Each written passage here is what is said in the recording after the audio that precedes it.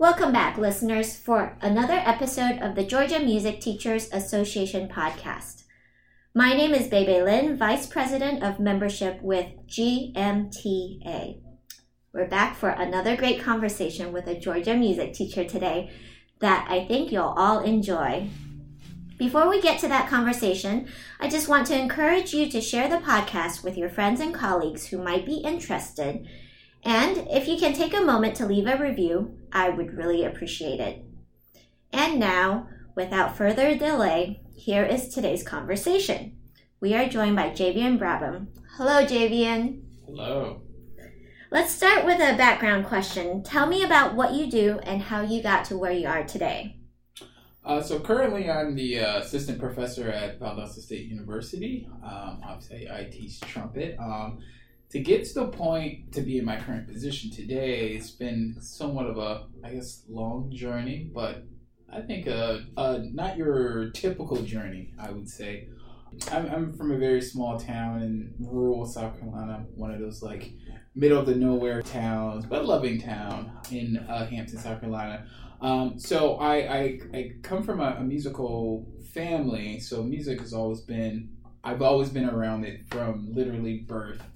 So, I have an older brother who is also a musician, still to this day. And so I kind of grew up being around not just the music going on in my family, but, once my brother entered our band program at our local high school and middle school, I was kind of always around the band program because my parents were really involved with the band program. So I kind of literally grew up all around these older kids, and I would even go on the band trips with them when they would go to their marching band competitions and other concert festivals.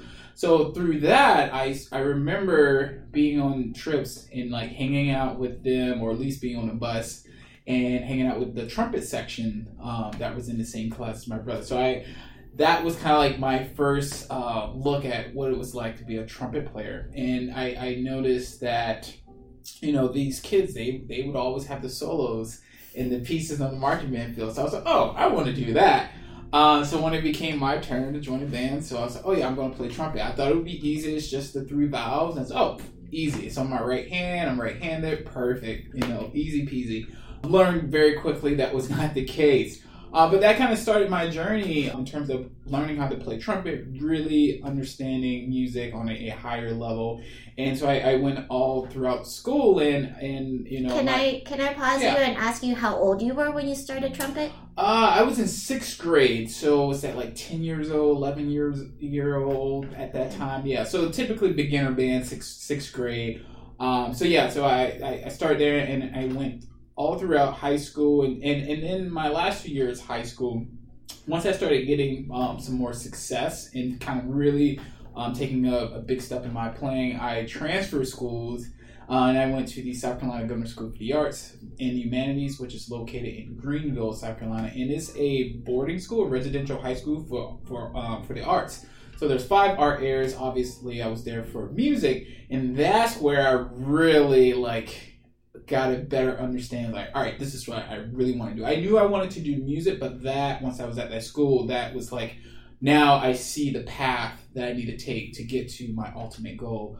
I was taking lessons every week. I was playing in brass quintets twice a week, wind ensemble, playing in a youth orchestra, and this is the first time I was able to do all these things, and I was around like-minded students as well, and all of my teachers, most of them, if not all of them, had their doctorates. They were working musicians. Many of them were professors at the university, at Furman University in Greenville. So I was really in this tight, very intense community, musical community. And from there, I said, all right, this is what I want to do. I want to be a college professor. So I decided very young, 17 years old, 18 years old, it's I want to be a college professor. I saw what my teacher was doing when I was in high school. He was a college professor at Furman. I was like, that's what I want to do. And through his guidance early on, I said, all right, this is the path. I need to do an undergrad, I need to get a master's, I need to get a doctorate. So that was always the goal. So I ended up going to Florida State University for music education, where I very luckily ended up having a great teacher, a great mentor who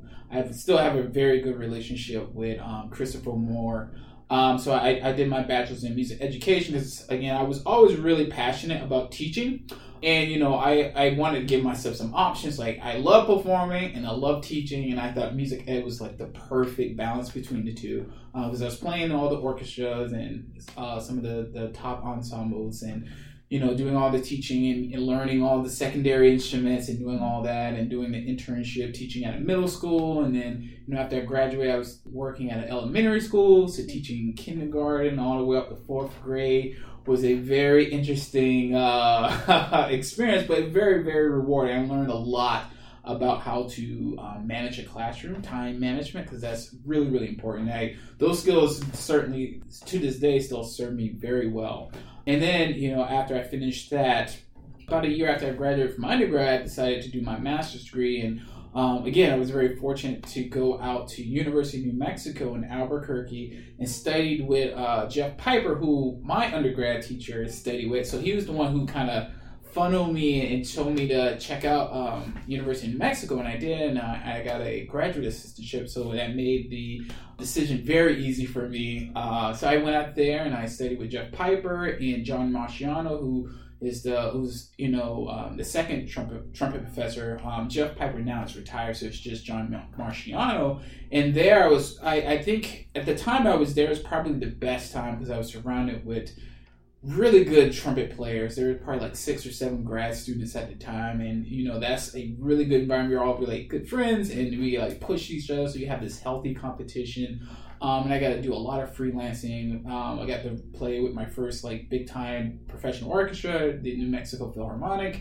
I got to play a few concerts with them while I was a student, and freelancing in Santa Fe, New Mexico. So that's kind of where I really started to develop my, professional playing experience. And then after that, I moved to Cincinnati, and I lived at Cincinnati, and I was going to school there at CCM for a year. And then I got this great opportunity to come back to Florida State to finish up my doctorate with Christopher Moore, as I mentioned, my mentor. And I finished my degree there, doing a lot. I was a teaching assistant, so I was doing a lot of teaching, coaching chamber ensembles, basically, almost kind of running my own studio, which was a great experience, and playing, of course, in all the great ensembles, playing in Tallahassee Symphony, freelancing in some of the local orchestras around Tallahassee, Florida.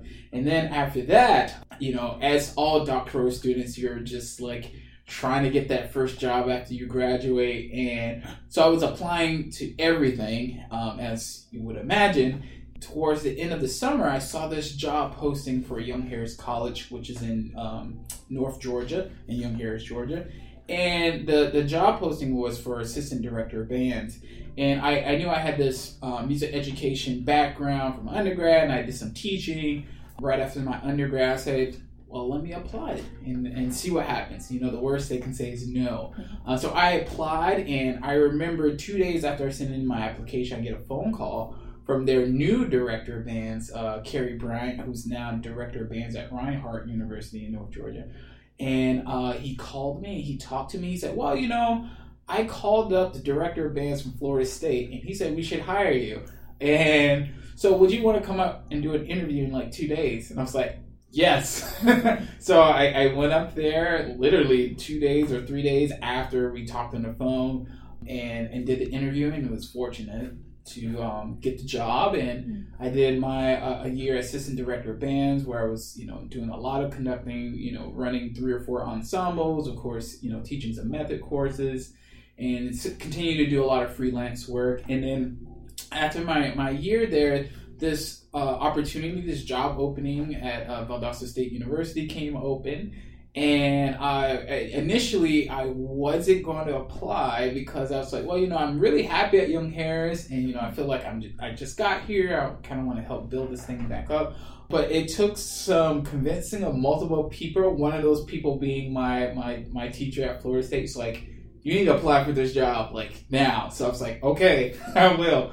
And I applied, and I was fortunate enough to get offered the position here. And I've been here ever since. So I'm in my 3rd year, building the studio. We've grown from, I think I had 8 or 9 my first year. Now we have around like 15, 16 students. So it's been quite the journey. A lot of ups and downs, but very fortunate enough to be where I am today. Yeah, you speak so highly of your teachers, and it seems like you have a great relationship with your teachers. Do you have a favorite memory of your teachers that you can share with us? Yeah, I have a bunch. I'll just give you one for the time being. So one of my favorite memories of one of my teachers is, as I mentioned before, my mentor, Chris Moore. So this was actually when I wasn't studying with him at all. So we were at this is when I was at in my master's degree at University of New Mexico. But we were at the National Trumpet Competition. I was there competing at the competition as a soloist. And he was there with his students. And one of the nights that we were there, we're all hanging out. It was my first time seeing him in a very long time. And we were just like catching up. And, all of his students, they had to perform the next day. So, they went off to bed. So it was just me and him. And we were just like hanging out, talking for probably 4 hours until late at night. And he was giving me like career advice, like you should be doing this, you should think about publishing these ideas, you should be doing all these things. And it was just like me just soaking up all this information. And like, obviously I wasn't his student at the time, and he certainly didn't have to give me that kind of time. But to me, that was like a moment I will always remember. He probably doesn't remember that at all. But it's something I will remember because I remember just sitting there thinking, it's like, wow, like he's giving me all this time, and like he's giving me all just valuable information, things I can use to, make this step in this career path that I was hoping to do, being a college professor. And, I took all those things he said and really kind of put them to use. And I think that conversation in many ways probably made him comfortable with asking me to come back to do a doctorate later on. And certainly I think that allowed me to kind of figure some things out, things I need to be doing to get a future job. So, yeah. You've hinted at your family's relationship with music, but let's go to that. You talked about how your parents were very involved in the band program. Your brother is a musician. Tell me about their relationship with music. Yeah, so as I mentioned before, I come from a very strong musical family. My dad plays guitar, bass guitar, a little bit of piano. His dad played guitar and bass guitar. My father's younger brother plays piano. As I mentioned, my brother is a musician. So I grew up in a very heavy musical experience. My dad also has a recording studio in our backyard. So, we would have, different artists would come to our house and be doing recording projects. My dad had a gospel group that would rehearse at our house like once a week. So I would be in the house and just like hearing them rehearse in the background all the time. So that's kind of the environment I grew up. Most of my family's musical background is heavily rooted in the church. So we kind of grew up like doing a lot of like gospel music, and so that was kind of our scene. My dad wanted me to be a musician. He tried to get me to learn bass. So that was actually my very first instrument, bass guitar. And I think I started playing around maybe 5 or 6 years old. And he would have to force me to practice. He will come, he'll show me some stuff, some almost just some basic blues lines, like 1 4 2 5 1, that kind of simple chord progression. And I would do it, and I would play in church every once in a while on Sundays. But for some reason, I don't know why, maybe because you pushed it so hard, it just never latched on to me. And I just would never practice, and I can't explain it. So the story is, once I told my parents I wanted to do band in 6th grade, they was like, you can do it, but they didn't really think I would actually be committed to actually doing it. They thought I would just do it for maybe a year and then quit. So they were actually surprised that I kept doing it, and they're still surprised that I kept doing it. So yeah, I don't know why. I guess trumpet just clicked, and it was like, yeah, let's do this. So yeah, so my family's still very much involved. As I mentioned, my brother's he's a working musician in Atlanta. My dad still plays, still has a recording studio. So every once in a while they try to do a jam session or something whenever we're home. What are some challenges you have encountered as a musician?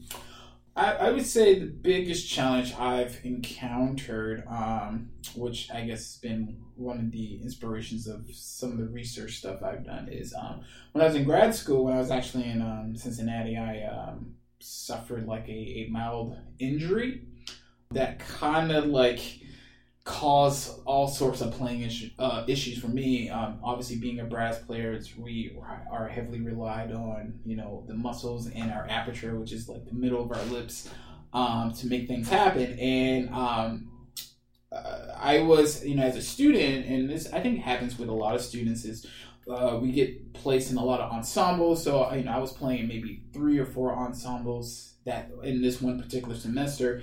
And I think, and I was playing lead in pretty much all of them. And I think over the course of a semester and a half, my playing really started to deteriorate because I was suffering this injury, but I didn't even know that's what it was. I thought I was just like not cutting it, because I think when you're in a high pressure environment, like sometimes school can be, especially in like a conservatory, you think, oh, I'm just not like cutting it, or I'm just not good enough. But then, I remember I had a week off from school, and like I took basically the entire week off, and then I came back and it's like, oh, like I can play again. Then it kind of clicks that, oh, okay, this has been the cause of the issues that I'm having. So, after the end of that school year, I decided to take like a few months off to kind of recover. This is around the time I got offered this position to go to FSU to finish my doctorate. With my teacher, Chris Moore, I was like, I'm kind of going through this thing. I'm trying to rebuild this thing. And he was very patient. He allowed me to have that time to kind of build myself up. But that year that I had as I was going through that was probably the first time that I had some like serious self-doubts. Like, can I actually do this? Can I accomplish this? Have I been wasting my time? Am I not at the level I need to be to get to where I know I need to be?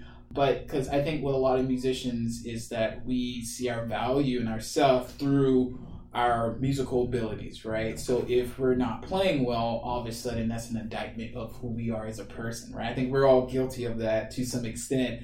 And I was very much going through that, certainly, and I think it's probably worse when you're a student and there's a certain expectation.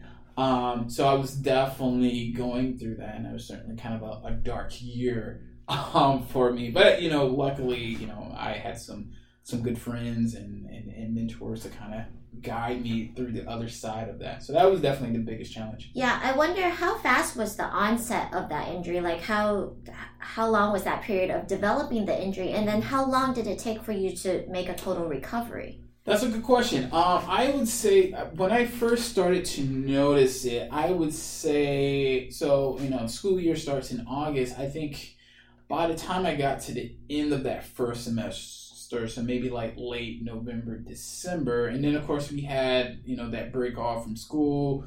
And then once I started the spring semester, by the time I got to March, I was like, something's wrong here, And that's when I think I kind of hit rock bottom around that time, around March. So I would say maybe about 4 or 5 months or so. And then, I would say probably once I realized what was happening and then took time off and started to kind of rebuild, I would say another 2 years before I felt like myself, like 100% again, before I felt good and strong. Wow. Yeah. Wow. So I know you personally, so I know that you are very goal-oriented. Mm-hmm. What are some goals that you have for yourself, and what are your goals for your students? There's quite a few goals for myself. I would say one of my goals is to continuing to become the best teacher possible. I think as a teacher, there's always this revolving door in a sense, because I feel like we don't know everything. Obviously, it's impossible to know everything. So you encounter new issues. Maybe a student's having a thing that you haven't encountered, and then you're trying to you're literally it's like being in a laboratory trying to figure out why is this happening, and doing a lot of research, asking people, and so through all of those things, for me, one of my goals is just to become a more well-informed teacher.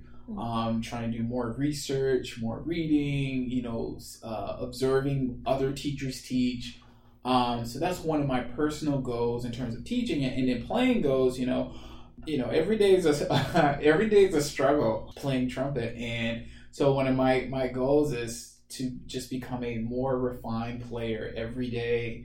And I have some goals, like things I've always wanted to do. Like, I want to continue, doing a lot of freelancing work. I want to.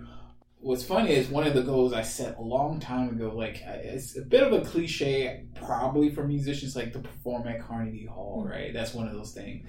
But actually I'll get the opportunity to do that in like a month from now. So that's going to be really cool. I think a lot of musicians, it's like, hey, I get to go to the big city and like perform on the big stage and kind of live that life of being in the city and freelancing and working.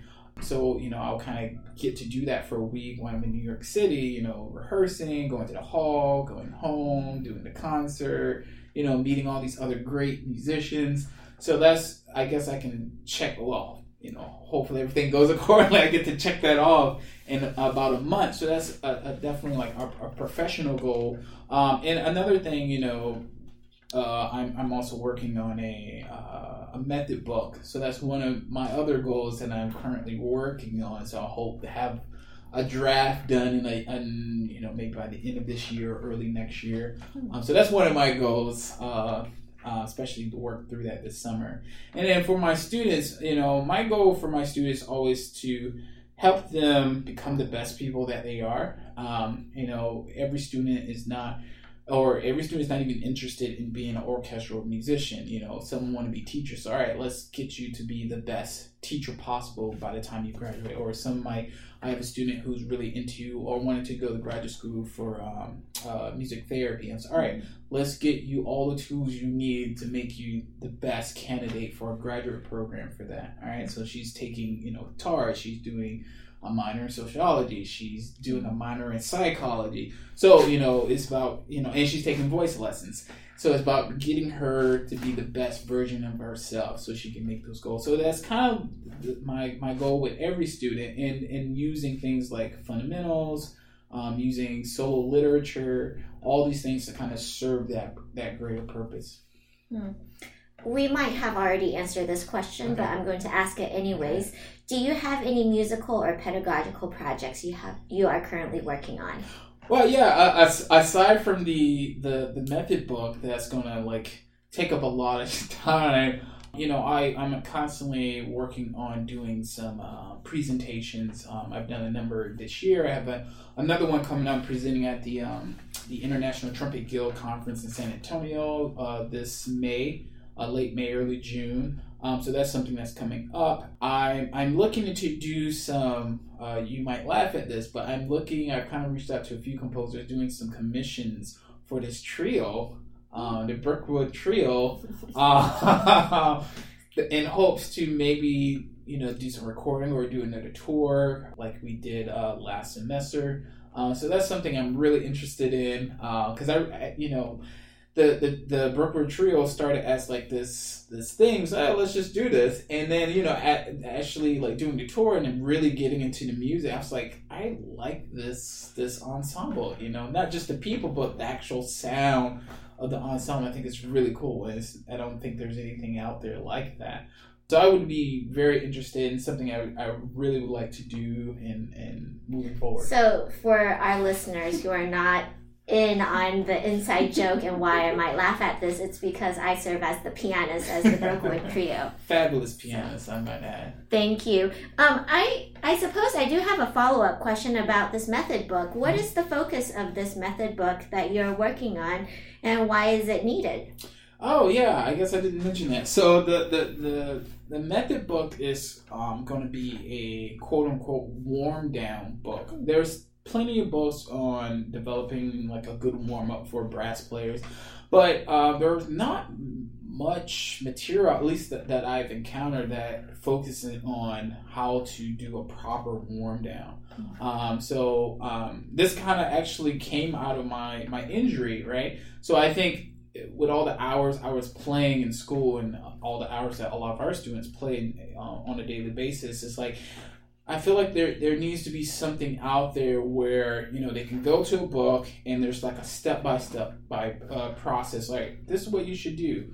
Let's do these exercises. Here's a short routine that will help you. Like, it's basically like doing a stretch after a hard workout, you know.